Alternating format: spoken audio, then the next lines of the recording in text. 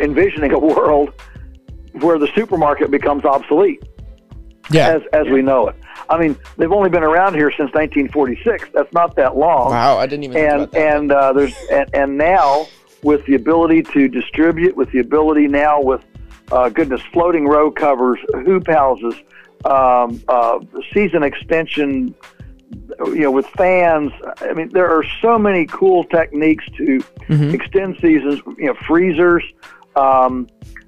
We can now be way more regionally secure than we've ever been in the past, and so there's really no reason to have a supermarket.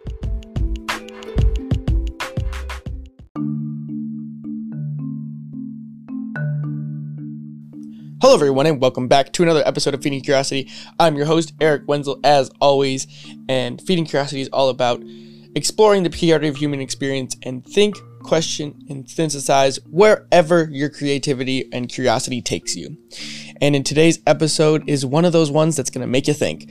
We are joined by Joel Salatin of Polyface Farms. Joel appeared in The Omnivore's Dilemma, and that's the reason I reached out to him. I read him in the book, and it kind of blew me away on his ideas on how to change the agricultural system. At least being more holistic in how livestock is produced and raised, and using what nature would do already and optimizing for it. It's really interesting and fascinating, and after talking to Joel here in this conversation, it's even more fascinating, and he pulls back many layers and looking at the food production, at least in the United States, and it causes us to kind of examine why we do the things we do already. Why do we take the supermarket for granted, for instance? And we just kind of go all over the place on where his ideas take us, and then toward the end, we kind of wrap up and say, what is a new way of doing this? Is there a new system that we can create that is harnessing the abilities of what his farm does and other farms like it? And can we create a new network to distribute food across the country? And I find this idea and challenge extremely fascinating and interesting. So without further ado, everyone, please enjoy this conversation with Joel Salatin of Polyface Farms. Hello, everyone. Welcome back to another episode of Feeding Curiosity. And today we have Joel Salatin of Polyface Farms. Thanks for joining us, Joel. Thank you for having me. So I think the best place to start for this episode is just kind of what do you do, and then what is Polyface Farms all about? Well, I know that's a really open an author, speaker, do a lot of different things. But mainly I consider myself a farmer. Our mission is to heal the land and heal the food system, heal society as well. And so produce nutrient-dense food on ecologically regenerative protocols in farming. So we're into livestock, and we do beef, pork, chicken, turkey, eggs, ducks, lambs, and lumber, forestry products. We have a sawmill as well. Oh, cool. So from there, I recently came across your farm and what you do through The Omnivore's Dilemma, which is a book written by Michael Pollan. And I thought your take on farming is very unique compared to the average idea, the mass industrialized stuff. And one of the things that in the book that you talked about a lot was your idea of grass farmer. And I thought that was really interesting. And for some people that may be really boring, but the idea that you looked at it where you took the idea of pastures and just kind of took nature and said, okay, this is what nature's going to do. And then kind of optimizing around what nature's going to do already. So if you can articulate the structure you have. Sure, yes. Well, that's a key point. So let's back up just a little bit, big picture, to realize that prior to Europeans coming to North America, back in the 1600. Yeah. The actually what is today the United States was actually produced far more food than we do today with agriculture, John Deere tractors, and chemical fertilizers. Mm-hmm. We had a couple 100 million bison. We had 100 million. 2 million wolves, wow. Each of whom needed 20 pounds of meat a day. So when I say food, I'm not saying humans ate all that mm-hmm. food. It was just, it was consumed by a lot of things. There were 200 million beavers. Some of these beavers were the size of a Volkswagen automobile. No way. I never thought a beaver would be that big. Yeah, right. Well, you'd want to stay out of his chompers, I can tell you that. and then that's just that, and that's not elk. Audubon sat under a tree in 1800 and recorded in his diary. He said, "Man, I couldn't see the sun for 3 days for the flock of birds that flew over and blotted out the sun for 3 days." It was, of course, a flock of passenger pigeons, which are, of course, now extinct. Mm-hmm. So it should give us all pause to realize that 500 years ago, this productive land that we're on today produced way more food than it does today. So mm-hmm. my first question is, well, if that's how productive it was and abundant it was, well, what were the patterns and templates that enabled the landscape to be so productive mm-hmm. over a long period of time? And it wasn't wild. It was very heavily managed by the Native Americans. And the Native Americans, of course, they planted seeds, they lit fires, they did all sorts of they herded bison, they did all sorts of cool things. And the main thing to understand is that all of the deep soils, the healthy deep soils on the planet, were built not under forests and not under bushes.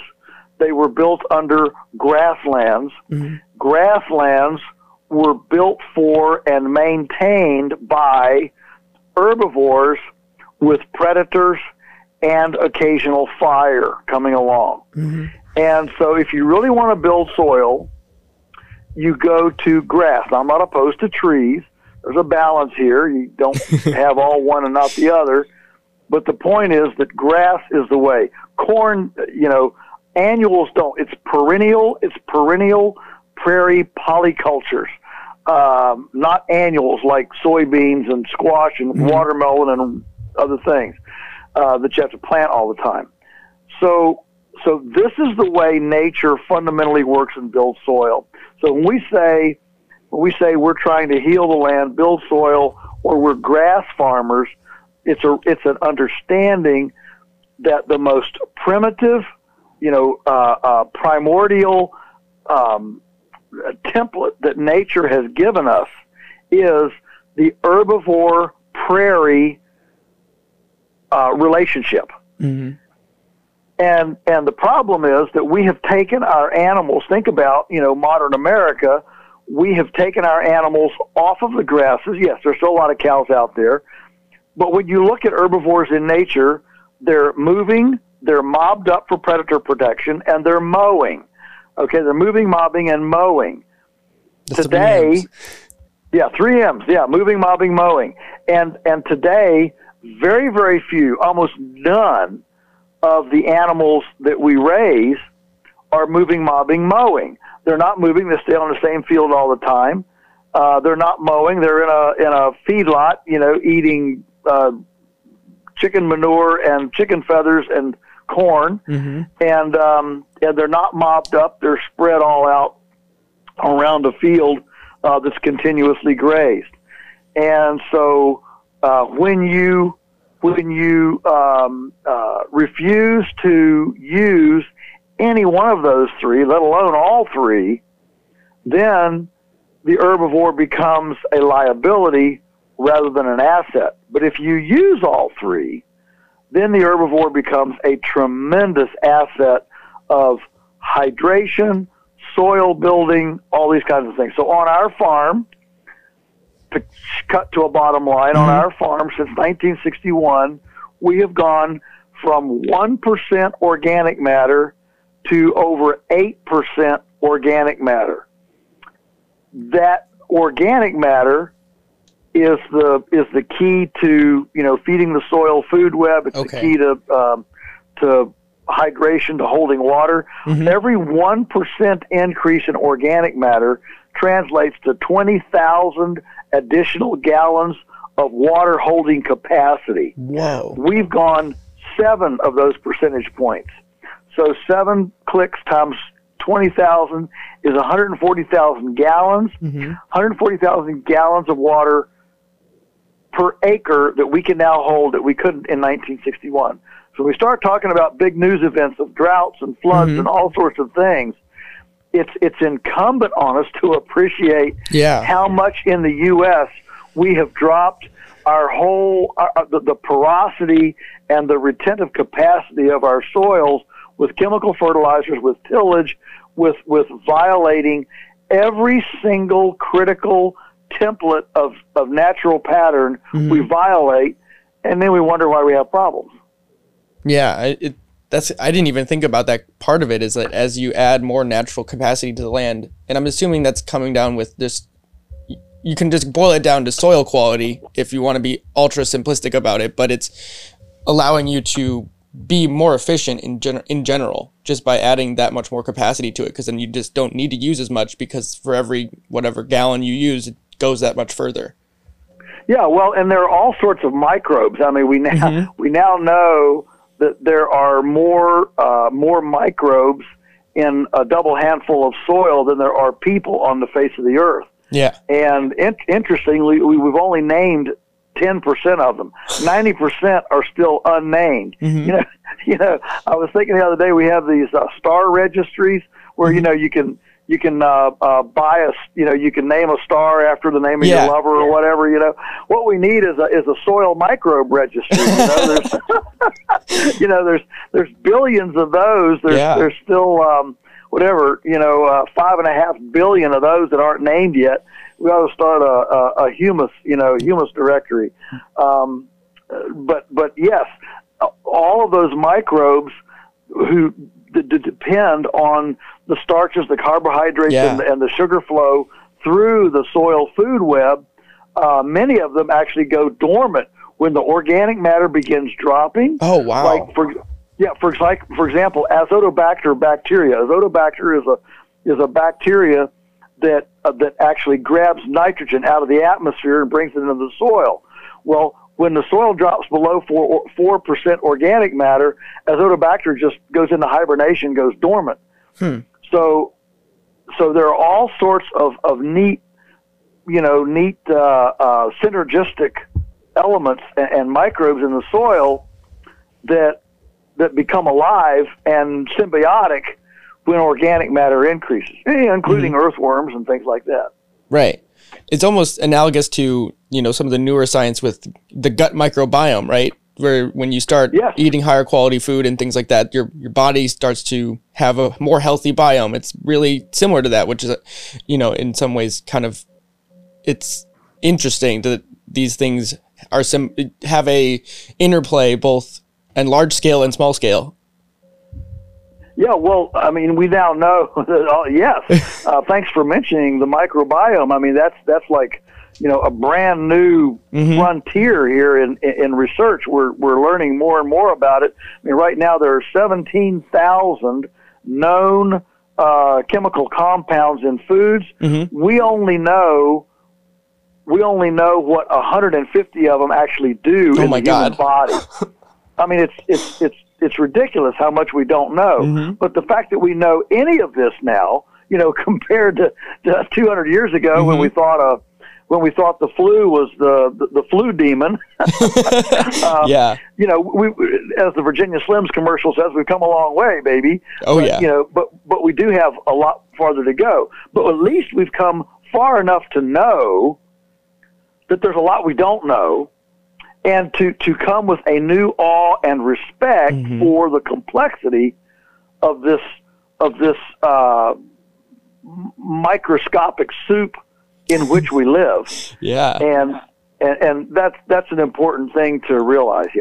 For sure. And it makes me think about, like, one of the things that really struck my attention when reading the book and just kind of thinking about this in a completely different way was like the idea of you are what you eat, and how you can look at standard food that's born via or fed corn, like you said earlier, and then you can take it under a microscope and look at the molecules that it makes it up, like the chicken or the beef, and it looks just like that corn. And I was like, oh my God, like it just slapped me across the face. Like it's a joke we all tell each other, like, oh yeah, you eat pizza, so you must be a pizza kind of thing. But it really is like that. Like when you're eating crap. It is. And it even, if I could just move just a smidgen further on it. Please do. We have now just a huge interest in fake meat now, Beyond Meat and whatever, Beyond Burgers, all that stuff. Yeah, all the soy-based burgers and stuff like that. Yeah, making fake meat, and I mean that's the new venture capital garbage can for money, and what's interesting is that those things, of course, all use primarily soybeans as a food source to feed the slime and the vat that's growing in the petri in the tractor trailer sized petri dish. Think of how simplistic that is compared to, for example, a cow out on healthy prairie, perennial prairie, in which there are 50 species of plants per acre that she's dining on, and all of the complexities that brings into the tissue. There is no way under the sun that complexity, that diversity can be duplicated in a simple mechanistic laboratory. And so, here we are, we're living in a time of inclusion and diversity and all this stuff. And yet as a culture, we are embracing this incredibly simplified, segregated, non-diversified kind of food system to feed an incredibly complex microbiome. I mean, it's like a non sequitur, well, in debate we call this intellectual schizophrenia. Yeah, I mean, it just as soon as you started articulating that, it really kind of reminds me of like this, like a monoculture. If we're sticking with this bacteria theme, we kind of got going, and it's like saying, or even just some of the fad diets where you just start excluding certain groups from your diet and saying that's healthy, quote unquote. And unfortunately, when it's because it's the simplistic or narrow view, it's like, yeah, just demonize one thing, then you'll be healthier. Yeah, I just returned from a couple of weeks of speaking in Australia, and we're just discovering a lot more archaeological and anthropological stuff. And one of the things that I just learned, I've been to Australia numerous times, but one of the things that they've just learned that I brought back on this trip is that they have now found, I'll just mention two things. They found that as the Aborigines went up and down the coast, they had special dedicated trash piles, so that as a new group walked through, if the trash pile, if the latest thing on it, for example, was shrimp shells, then those folks didn't go eat shrimp; they ate mussels. Oh wow! And if it was mussel shells, they went and they ate, something besides mussels. And so the designated trash piles were studied before foraging in order to not over harvest and maintain diversity. And the average Aborigine ate more than 2,000 types of foods. Wow. I challenge anybody, you or anybody listening to me right now, to sit down and try to even write down 50 foods that you've eaten in the last year. And so again, we have moved. Goodness, read Dolly Madison's cookbook or Martha Washington's cookbook. You can get it at Mount Vernon, and you read the cookbook, and literally 90% of the ingredients in there are foods that we don't even have a clue what they are. You know, black currants and gooseberries. I mean, you go to the supermarket, you think there's varieties, but there's nothing there. There's nothing.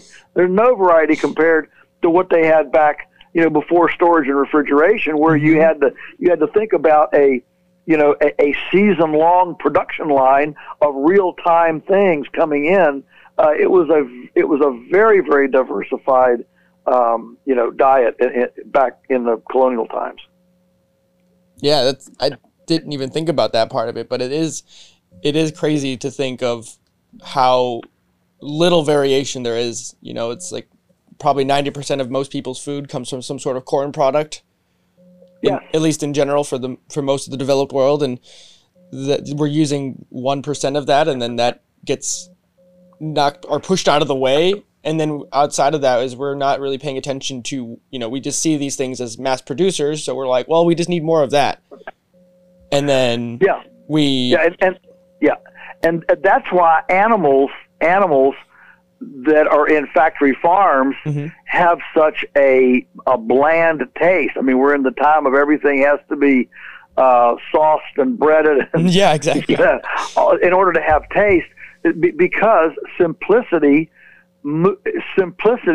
equals pale taste. If you go to a garden show, the winner is not the one with the pale flower; it's the one with the real, deep, rich colored flowers. And the same thing is true with tastes.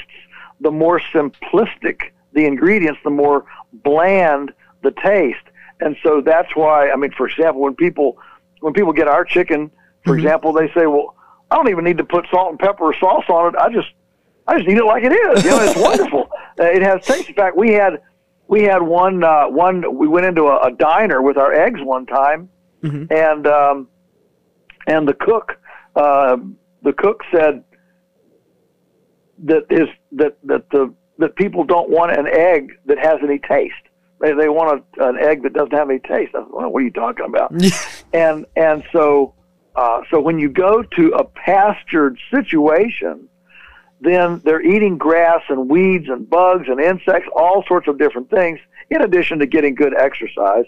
All of that makes better color in the fat, color in the meat, in the muscle tissue. You know, pork isn't supposed to be white; it's supposed to be rose-colored. Okay. White indicates anemia and slovenly, bland, cardboard, structure.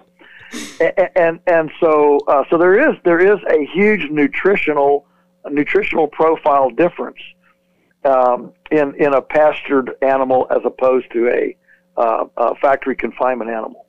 Yeah, and I truly agree with that. As I've used a couple organic services before and things like that, and it's not something you notice right away. It's something that because you're just accustomed to a certain level of quality, right? And then once you get exposed to it, you're like, oh, this is what it's all about. And and it's like removes the blinders from your eyes. And one of the things I do want to try eventually is, actual game meat or something that I've hunted or something before, because it is, you can't get any more, wild than that. Right. And, just out of that, like, quality over quantity aspect, basically. Oh yeah. Well, the richness in taste of, for example, a hunted like venison or even squirrel or elk, is the richness is just incredible. And part of that richness is they've been picking a leaf off of this tree, that tree, eating a blade of grass here, a weed there, a blossom over there. It's not just corn and beans on a conveyor belt going into a feed bunk. Yep. One of the things I would love to ask you about is this idea that I've recently started like throwing around in my head, because I didn't think about this before, but it's the idea that mass producing organic food is a contradiction. And the more I think about it, the more I'm like, yeah, that is kind of a contradiction, because it's almost like we need to have like separate pockets around the country because if we're shipping food across the country or from other places in the world, because if we really pay attention to seasonality, there's certain things you're not going to be able to get year round in certain areas. So I would love for you to expand on that idea, or if there's any credence on that, because it just seems. Yeah. Well, if you don't mind, I'll tease out a little bit from the kind of the quest or the idea. First of all, I'm not certified organic. I don't play government games, and government certification now has pretty much been taken over by the industry. Got it. And it's becoming more meaningless by the minute. Wow. We're now certifying organic, plants grown without any soil at all, which is in direct contradiction to everything that organics stood for 50 years ago. So that's why you're not going to hear me use the term organic very much. That's interesting. I never would have known that. I do use, and goodness, 98% of the organic eggs in the country are coming from factory chickens. They just feed them organic feed, but they never see daylight. They never see grass. They never see anything. So it's just a factory chicken fed, organic feed. And that's even suspect, because a lot of it comes out of, Romania and Uzbekistan through Istanbul. And it comes in regular, and they stamp it organic, and it comes to the U.S. organic grain. Boom, Yeah. And so there's a lot of suspect going on out there. So so I think the crux of the idea is that to drill back down to, well, when organic was originally designed or developed, when Rodale coined the term, it was more than just a kind of a system of do's and don'ts. It was an ideology. Yeah. And part of the ideology is that that food security requires regional sufficiency. A region that can't or won't feed itself is extremely vulnerable to everything from weather to social political unrest to wars to all sorts of things. And so this notion that, oh, well, we can just build strip malls here and sell Peruvian potatoes, does not build security and resilience into a food system. And so if we're going to actually have a resilient food system, we need a bioregional theme to food acquisition. Now, beyond that, if we head down that path very far, pretty soon we're going to end up on seasonality and eating closer to home. And so, for example, for me, I pretty much don't eat seafood unless I'm 50 miles from the ocean. So I love to eat seafood when I'm on the seacoast. But when I'm in Denver, I don't get shrimp scampi. Okay. And so that's just a little, I'm not saying that's gospel or anything. I'm just being transparent so people understand that I'm actually thinking about a big picture, thinking macro world, not just your neighborhood, not just the universe revolves around what I want for the day. So that's one element, and then you head down that path, and guess what? You start thinking about seasonality, and you start thinking, well, why should Maine have fresh strawberries in February? We're supposed to be eating frozen or dehydrated strawberries that we had last spring.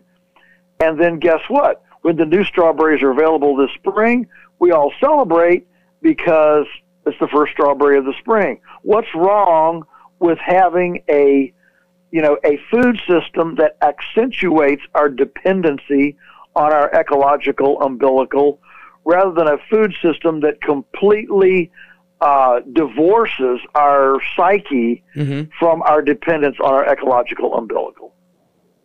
Yeah, it makes a lot of sense. And as you're talking about it, it kind of makes me just, if we were to do a system like this and get more in tune with our local environments, it seems like it would have reverberations into the other environmental aspects, when it comes to power and energy and all that kind of stuff. Because if we're in tune with where food comes from, then we can better visualize what else we're doing to the environment in that way. And that's just a total tangent, just me thinking about it. Well, it's excellent because at the end of the day, our ability in modern techno-sophisticated society, our ability to, what I can say, disconnect or unplug from our reliance on everything in our nest and our womb is unprecedented, totally unprecedented. I mean, you get power, you flick on a switch. You get water, you turn a valve on. You get food, you go to the freezer, you go to the microwave. I mean, this notion that food comes in a bag, power comes from a switch, and water comes from a faucet.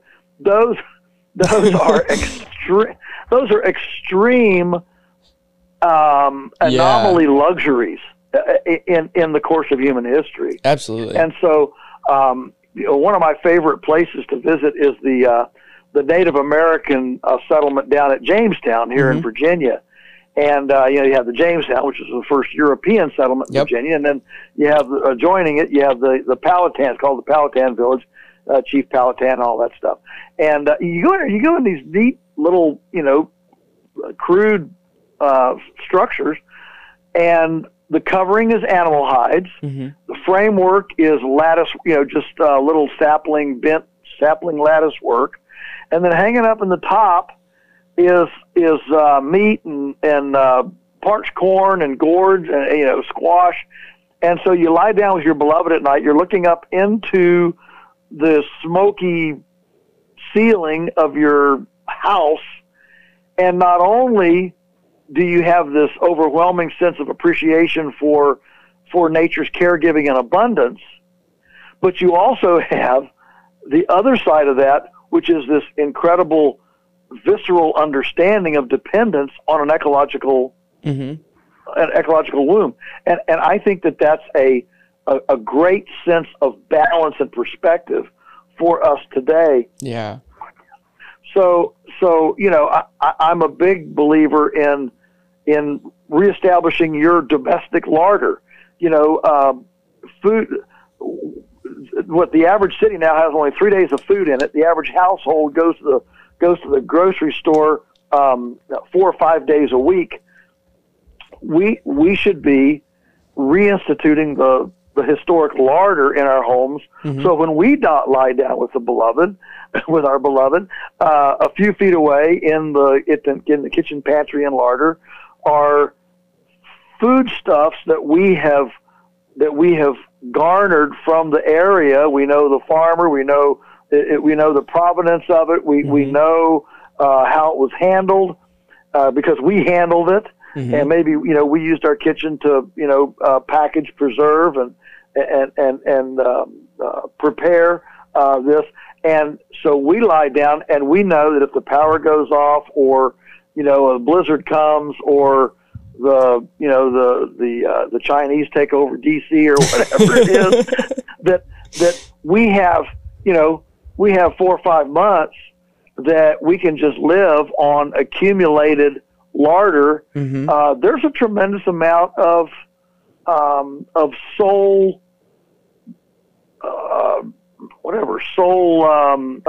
satiation in that. Security, and we live in an incredibly insecure time. And I mean, I don't know how many articles I've seen in the last month about suicide rates going up, and people are fearful, they're on edge and stuff. And I just think a place to start is just to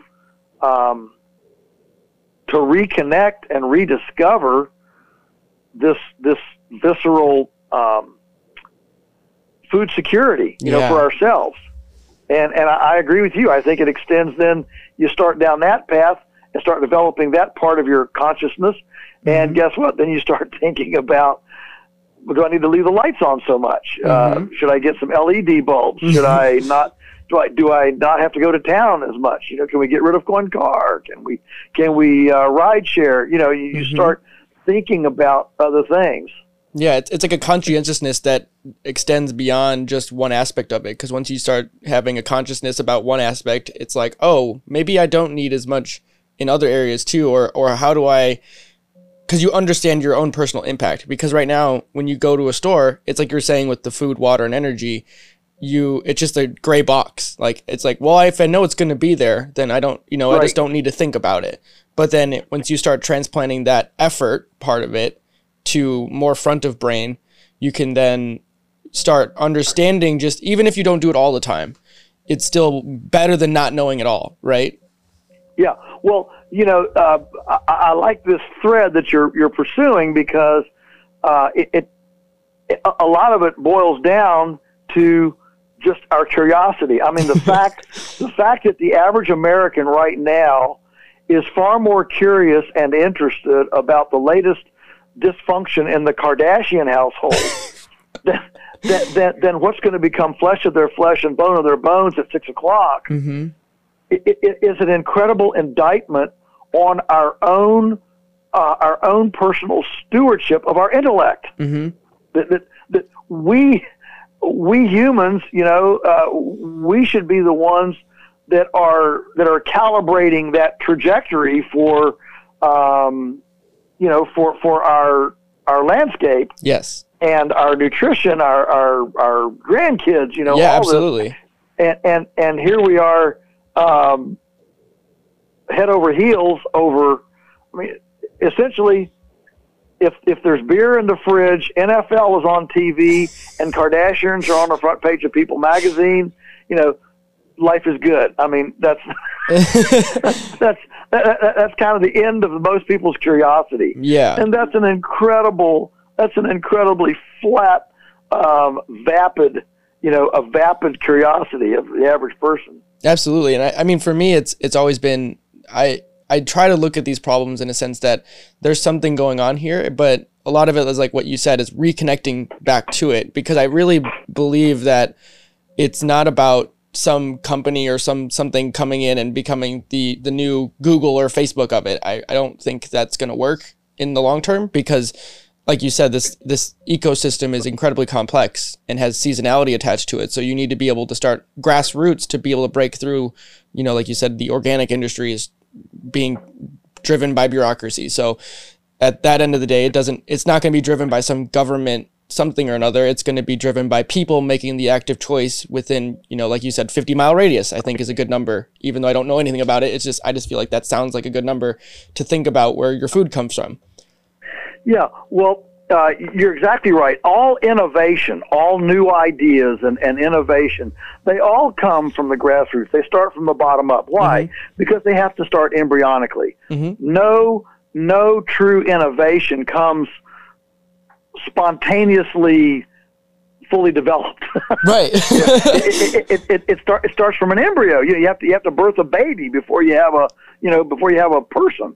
And so this idea that, we need a government agency, we need a government grant, we need something from the top down. No, top down always, even if it's done sincerely with good faith and everything else, it's always going to end up actually incentivizing and subsidizing the status quo. Mm-hmm. That's what the system pays for. Right. It shuttles money so that the people in power already stay in power.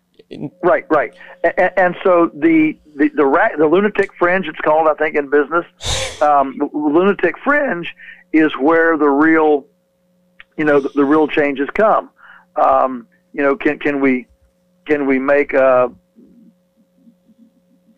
we make an electric car instead of a gas car?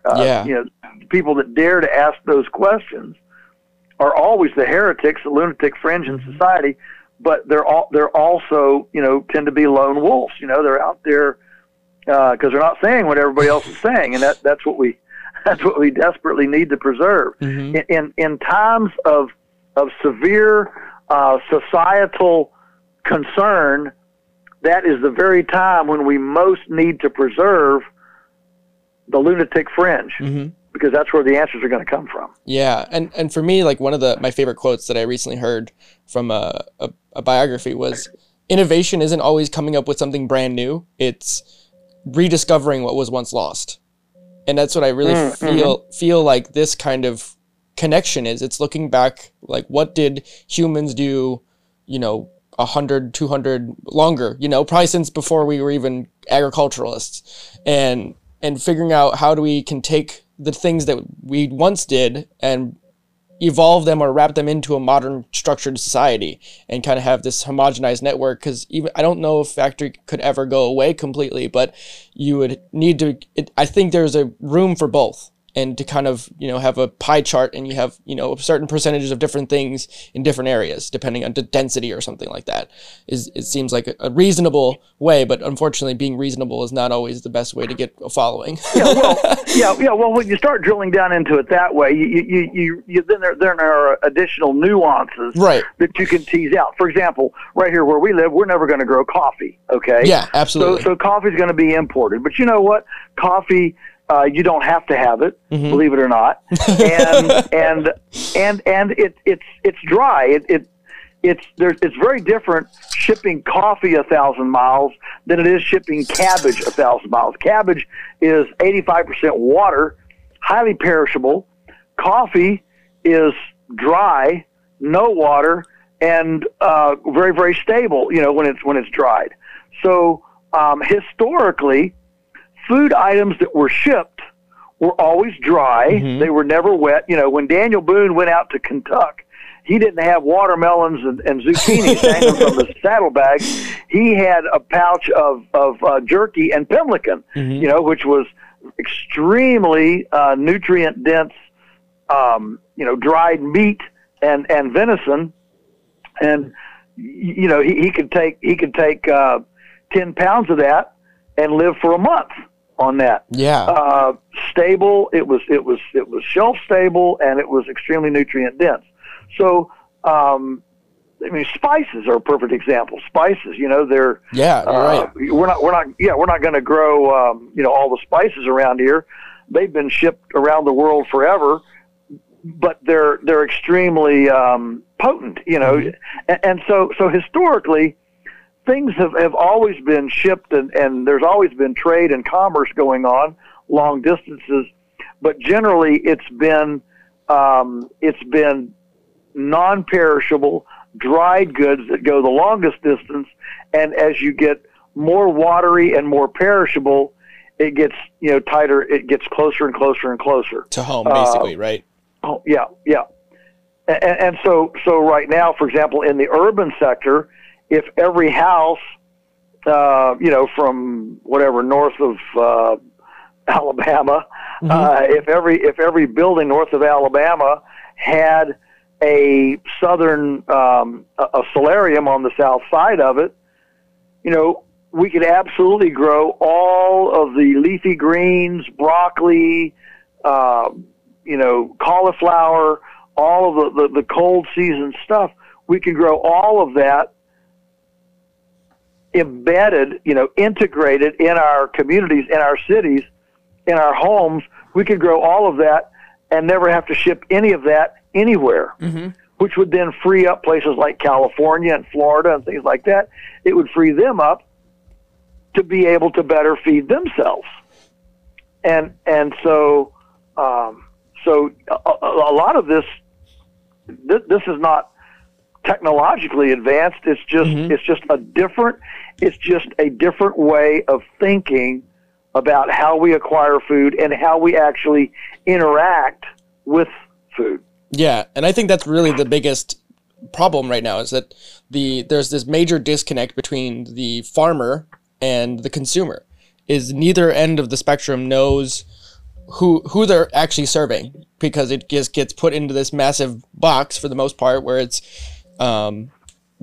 the supermarket or whatever producing agency, and then we don't have any clue where that came from or how it got to our plate. And I think one of the biggest through lines is, like, at least a baby step, is kind of connecting the dots between the farmer and the consumer, and then people can kind of realize, because for me, one of the biggest things that I kind of struck me was that farmers, at least the big farmers that we know of today, they create so much food for such a vast amount of people that if you were to put their scales, like they should be put up on a pedestal because they're like superheroes. Yeah. Well, fortunately, we're now getting more and more technology that does enable us to close the loop. I mean, I make no apologies for essentially being, or whatever, envisioning a world where the supermarket becomes obsolete. Yeah. As we know it. I mean, they've only been around here since 1946. That's not that long. Wow, I didn't even think about that. And now with the ability to distribute, with the ability now with floating row covers, hoop houses, season extension, with fans. I mean, there are so many cool techniques to extend seasons. Freezers. We can now be way more regionally secure than we've ever been in the past, and so there's really no reason to have a supermarket. We just buy from the farmers or the local brands that we know, and keep our larder up and buy in bulk, and you're in business. So you invest in a chest freezer instead of a flat screen TV, and you save $2,000 a year, eat like a king, and don't sit in the traffic waiting for a left-hand turn at the Walmart all the time. Yeah. These are. I mean, we just had a guy, an amazing guy. He's a 30-year-old. Financial algorithm geek in a bowels of a day trading company on Manhattan, but he spent his first 10 years of his life in Poland. Wow! And then he migrated with his family to the U.S. And anyway, so now he's married and pushing 30, and he says, "Man, I want the food that was like I had in Poland." So he started on a search. Started out in the Pennsylvania, New Jersey, New York, and started sampling stuff, and finally found us. And when he found us, he realized, now I found I don't have to look any farther. And in less than a year now, he's coming down. He came down a month ago, and he's got so many family and friends around him there in New York that he came down and got like over $15,000 worth of bulk. I mean, primal meat. Like whole hog carcasses. He took his garage and turned it into a little butchery, and looked at YouTube to figure out how to cut up an animal and make Polish sausage. No. And now it's this massive party. He arrives up there with all this stuff. Everybody meets him. They put on the Polish polkas, and they're cranking out Polish sausage and meat, and everybody takes their pieces. It's amazing. That's so cool. It is cool. It is cool. And he's just, his influence is outsized because he has attracted, he hasn't browbeat people. I think most people know that what they get in the supermarket isn't very good. Yeah. But they don't know where to go. And so when they run into somebody like this, who has essentially taken the shackles of the current orthodoxy off his wrists and stepped out into new territory, wow, it's magnetically attractive. And they say, hey, we're, can I come and be baptized too? And it's really amazing to watch how people are drawn to this. I think it's something to do with the authenticity of it too, because when you become a zealot, right? Because that's what a lot of people do when they get latched onto a certain idea, especially when it comes to food, it's kind of like a new religion kind of thing. Right. But when you come out with it with a sense of authenticity, and you're trying to reincorporate values of food that are basically ancient. That's at least the way I look at it, is where it's all about the respect for the environment, and then respect for what food does. And what food does is bring people together, and you're allowed to tell stories. And I think when you do that, and you don't demonize certain aspects of it, and you're just like, I just want to have the highest quality interaction, right? Basically, with people and the food, then it becomes like magnetic. It just has its own force field around it, and then people realize like, oh my god, like all this is fun, like all of this is. There's something just majorly positive about it because you feel good about eating something that's born from the environment in a better way than on average. You feel better about that, and then you feel better about because the interactions you have with the people that you share that food with. It becomes like this little tribal unit, basically. Right. Well, this is one of the reasons why school gardens are so wonderful today, and kids. I mean, I've been involved with tons of school gardens. I mean, I travel and speak, and they'll hey, can you come out and see our school garden? Sure, I come out, and kids just. If you get kids before they're 11, I think there's a magic age, like pre-11. Like after 11, they start getting, it's kind of ishy or it's dirty or whatever. Yeah, right. But pre-11, kids are just all into worms and bugs and dirt and, let me just, immerse in the soil. Oh, yeah. One of the best ones that I ever saw was out in California, and these two gals were running a school garden. It was hooked up to the middle schools there in the county, and they incorporated into the science curriculum. So every week the kids came out. These two ladies were running the farm, and they had a great big earthworm bed. It was about 8 feet long, 3 feet wide, 3 feet high. It was a big thing, and a big box, big worm bed. Of course, they introduced the kids to the worms, and the kids, this is awesome, all those worms in there. So one of their assignments was, well, so next week bring some food. So the next week the kids brought Snickers and Twizzlers and Cheerios and Velveeta and gummy bears. And they put all that in one end, and then the two lady farmers, they brought, an orange, a pound of ground beef, some sourdough bread, okay, and they put that in their end. Next week, the kids came back, they charge up the hill, they opened up the lid, they pull out the Twizzlers and the Wonder Bread and the gummy bears and all the other Velveeta cheese stuff, and they go over the other end and everything's gone. Wow, that's so cool. and they said, what happened? Well, so the learning, the lesson of the day, get this, you're going to love this. The lesson of the day was, here these two ladies looked at the kids. The kids are just in awe. Ours is here, yours is gone. What's the deal? Yep. And the teachers looked at it, the farmers looked at them and said, well, why would you want to eat something worms won't even eat? Yeah, I love that. That's exactly where I was going. Yeah. It's so good. It was a great learning moment. Yeah, I mean, it puts it in such a stark contrast for just for one, it's like, well, if you're going to eat something like that too, but then also it's like understanding, it's like, if nature won't even, like, this thing is so processed that nature doesn't even know what to do with it, right? It's kind of like what you can say. And it kind of just slaps you upside the head, and it's like, okay, maybe I shouldn't be putting that in my body. It doesn't demonize it, right? Like people do, is like, you shouldn't eat sugar, like that's why you're fat, or whatever the simple part of it is. And when you put it like that, it's like, okay, you just kind of makes you take a step back and then question your normal value or the assumed value, because when you say food, you think exactly all that stuff you just named in general.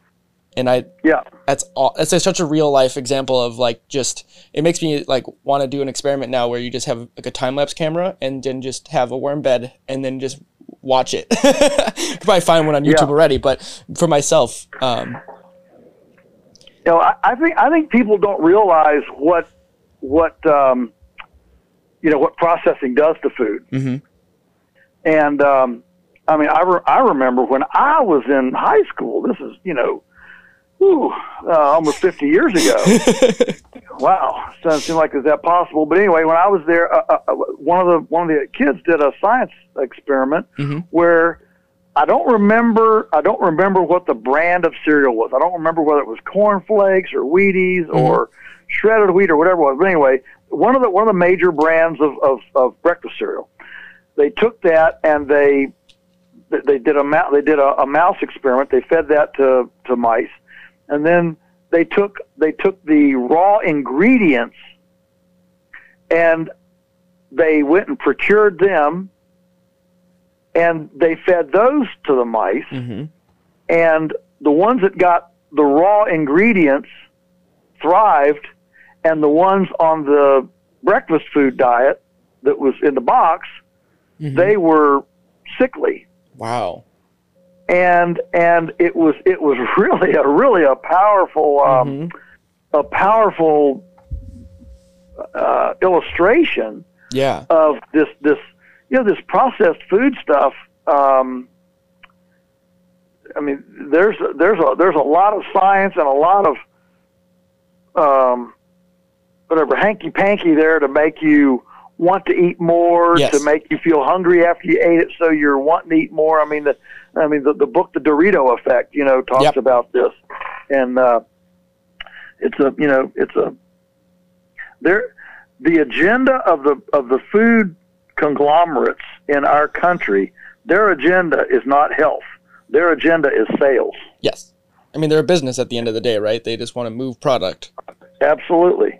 And I mean, it makes me think of a question: is like, how did you become in this web of this like quality driven question when it comes to food? Because like that high school example seems like a really good like point for you, but obviously your farm's been around longer than that.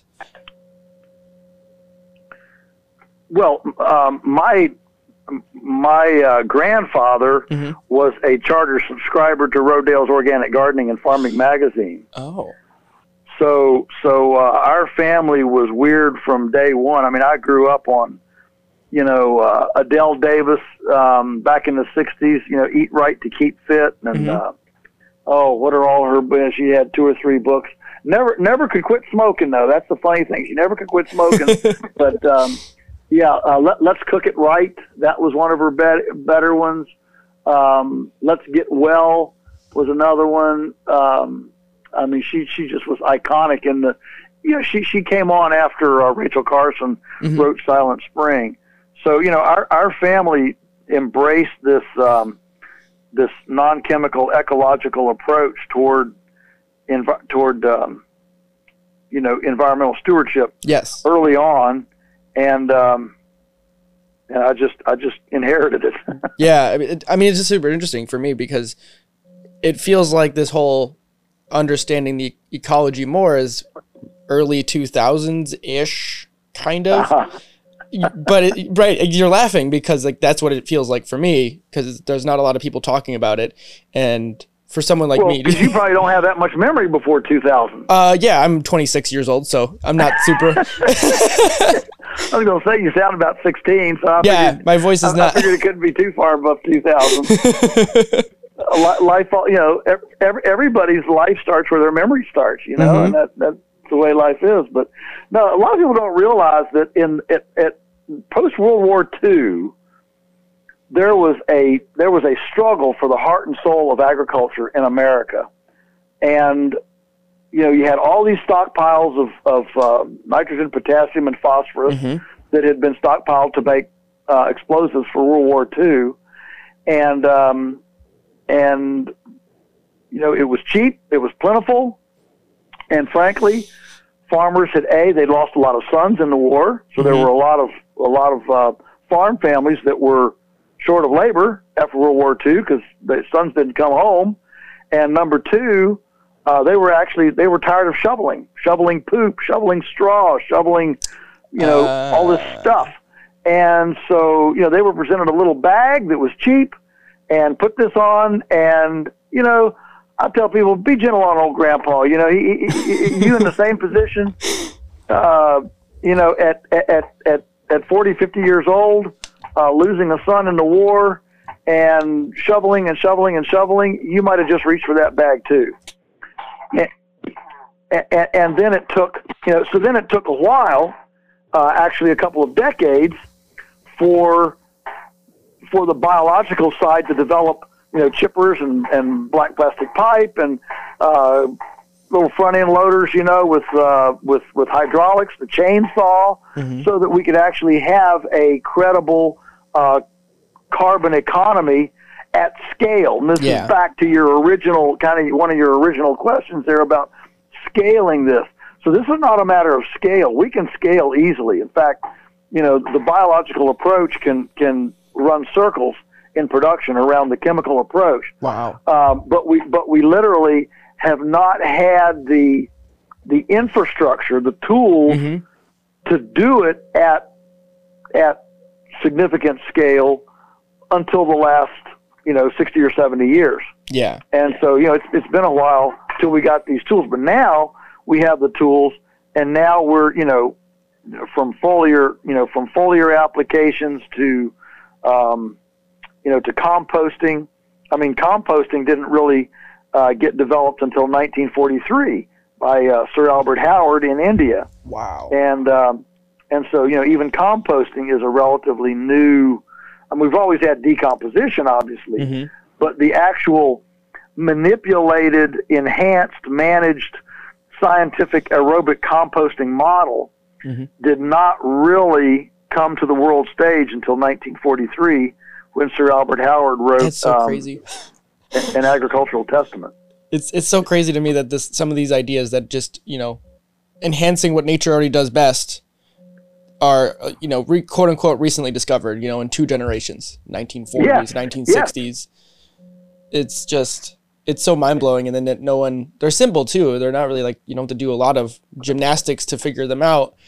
It's just that people haven't latched onto them enough yet. They haven't breaking enough ground to be able to just be like, oh yeah, this is how you do it. Or people just don't know enough to be able to implement a system effectively. And that's, I think, why I wanted to reach out to you guys, because it felt like there would be more talk about here, because you are, actively doing this kind of thing, to be able to figure out how other people could implement it across the country, or the world for that matter.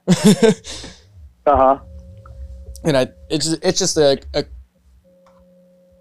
it just feels so different than anything else I've ever approached to, especially with something with food, because everything, I feel like, at least on the surface, people just think of markets like superstores and stuff like that. And then like my idea that I keep thinking about is this: if you could basically create some sort of localized network for people, whereas like if you used your farm, for instance, and then you had a couple other farmers within a certain radius, and then you met customers, and then you just have a bi-weekly or whatever that you have for storage schedule to be able to connect with the consumer and deliver food, or they go to a pickup location, whatever that would be, that could create this new food sourcing network basically within areas. And you have like these little tiny pockets all over the United States that pick up the slack in these areas. And obviously that's just a super rough idea of it, but that's just what I keep thinking about when I hear this idea, basically. Yeah.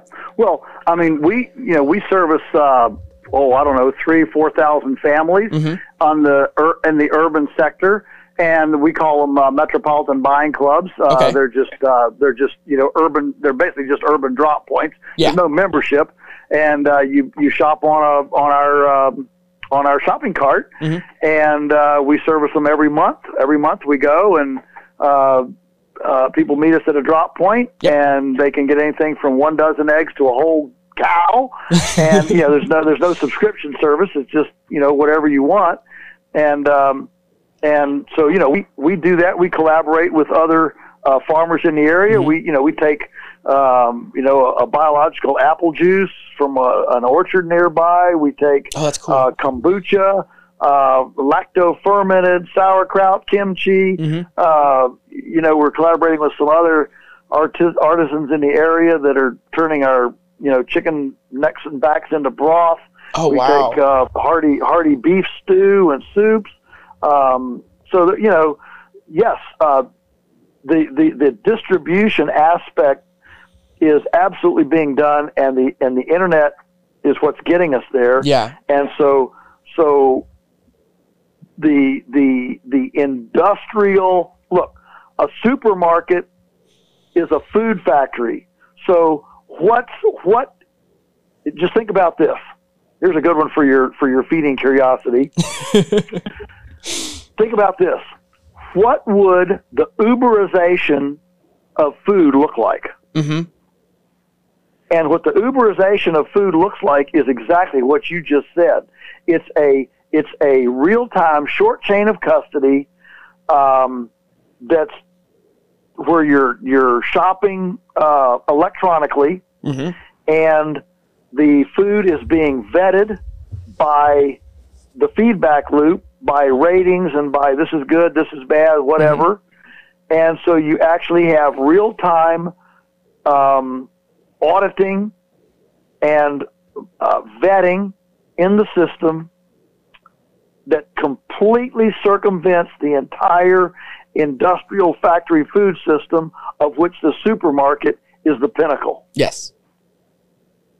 And that's exactly, like, I completely 100% agree. And I just think this idea is 110, like, it's just something that is so fascinating to me to think about that. And the fact that these exist, I don't know if you know of any other farms in other places in the world or anything like that. There are numerous people doing this in various iterations. Correct. In fact, late this week, two of our staff are going up to Rhode Island to visit with a couple that's developed a local network, direct networking system, and with a handful of farmers up there, and essentially they've taken what we've done, taken it one step further, where instead of people meeting them at somebody's house at a drop point, instead they're going to office buildings, fitness centers, and they're using commercial space where people already are. And so you just go and you drop off the orders, and everybody picks it up on their way home from work or their way out of the gym. And it's just a natural. So you're using natural human collection points. To drop off the internet ordered food products. So you completely take the warehousing, you take all that stuff out of the system. Now suddenly the farmer can get more because it's not all bled off in distribution, and there's still enough left for this distributor, and the buyer gets a break because you don't have all those overheads in the system. Listen, electronic aggregation is the phrase of the future for the retail interface. If you're watching the news, you know that the big box store, the bricks and mortar interface is gradually moving the way of the dinosaur because it's too expensive to maintain. And so what you have is fulfillment centers. Fulfillment centers are the warehouse for the cyberspace interface. So the interface is cyberspace. The inventory is in a fulfillment center, but the beauty of a fulfillment center is it doesn't have to have handicap parking. It doesn't have to have, and I'm not trying to be disrespectful to handicap. I'm just saying, when it doesn't have to have all the public liability insurance, a certain amount of lumens, bathrooms, all the things that you have to maintain the in order to costs. Interface directly with the public from a liability and a comfort place. That is now completely done, and all that overhead and expense is gone, and you simply have a fulfillment center, and you have a cyberspace interface, and that's the system. That's awesome. And I think that is going to be that's what I see as the Uberization of that. Now that fulfillment center may be actually on a farm. It may be very, very small. But the beauty of this is that since your overheads are so low, you can be small. One of the reasons that the retail food space has had to get bigger and the supermarkets have gotten bigger and bigger and bigger and bigger is because the overheads are so huge that you have to get. It's the same thing as a Tyson chicken farm, a pig farm, or a beef feedlot, whatever it is, a tomato farm. When you go when your overheads are so high and your margins become extremely small, you have to really get huge size and scale because your margins are so low. But if you can cut those overheads and increase the margins a little bit, suddenly your profitability isn't quite so dependent on scale. So so you actually democratize the ability for profitability based on scale. Yeah. And that ultimately becomes a system that is easy to enter, easy to exit, and offers the greatest entrepreneurial opportunity for innovation in the marketplace. I love it. And we just hit just over an hour, and I really want to be respectful of your time. And we could probably go on for many more hours with all of this stuff, but I really want to just be respectful. So the only thing I want to end on, because the age group that I am and stuff like that, is just anything you could part with to any person who's either entering the quote unquote real world or is in college age and is like looking to find, a direction to go, or anything like books related to either this topic or anything that you found impactful for your life. Well, I would say, a couple things. One is, be mindful of debt, stay out of debt, live frugally. And yes, you can buy oatmeal in 20-pound bags for pennies. And so you can live very frugally, save your pennies, because capital, if you can build capital, you now have wiggle room in your life. You can make decisions. But if you are stuck with debt and you have no capital, you don't have wiggle room to be innovative. You don't have wiggle room to try something new, something different. You're in the grind, you're on the treadmill, and you're just stuck. So be wary of debt, live frugally, and then the final thing is don't quit. When you get in it, don't jump around. Remember, you can't Google experience. All you can do is go through experience. And so as much as you'd like to shortcut experience, it ain't going to happen. And so a lot of times what separates successes from failures is not the number of failures. It's, did you get up when you fell down, and did you keep getting up? I tell people, look, I'm not smarter or better than anybody else. We were just too stubborn to quit. We've watched thousands of farmers like us start, and they fail, and they just, it's too hard, I'm just going to quit. And remember, it's darkest right before the dawn, and usually the breakthrough is right at the point of despair. And so it's when you're in despair that you actually get creative and innovative. So just stay with it. My dad used to say, if at first you don't suck a seed, just suck and suck and suck until you do suck a seed. And there's a lot of value to that. Yeah, I love it. And thanks again for your time and for, bouncing these ideas off of me and stuff like that. And I'm just a Chicago suburban boy, so this is really eye-opening for me and hopefully for much of the world. Great. It's been great visiting with you. Yeah, hopefully one day, if you're in the Chicago area, or if I find myself in Virginia, you said you were in, right? Absolutely. Come see us. I would love to. I would really love to. Yes, sir. I want to take a quick second and talk about how you can support our show. I believe this is the most honest way that I can connect with you, the listener, and put it in front of everyone. You can support our show for as little as 99 cents a month. We release 4 podcasts a month, all at an average length of about an hour. That means you are supporting us at just 25 cents an hour. That's cheaper than the dollar menu. I think it's safe to say that we provide more value than that. And if you learn anything from our content, please consider becoming a supporter today with the link in the description of any episode or on the website at feedingcuriosity.net. And with that, thanks for listening, and please enjoy the show.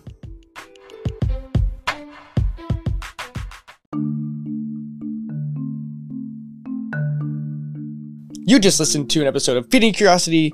Thank you all for listening and tuning in. If you enjoyed this episode, please leave a like, subscribe, go check out the website over at feedingcuriosity.net and all the other things that we're doing there. And once again, thank you all for tuning in, and we will see you in the next episode.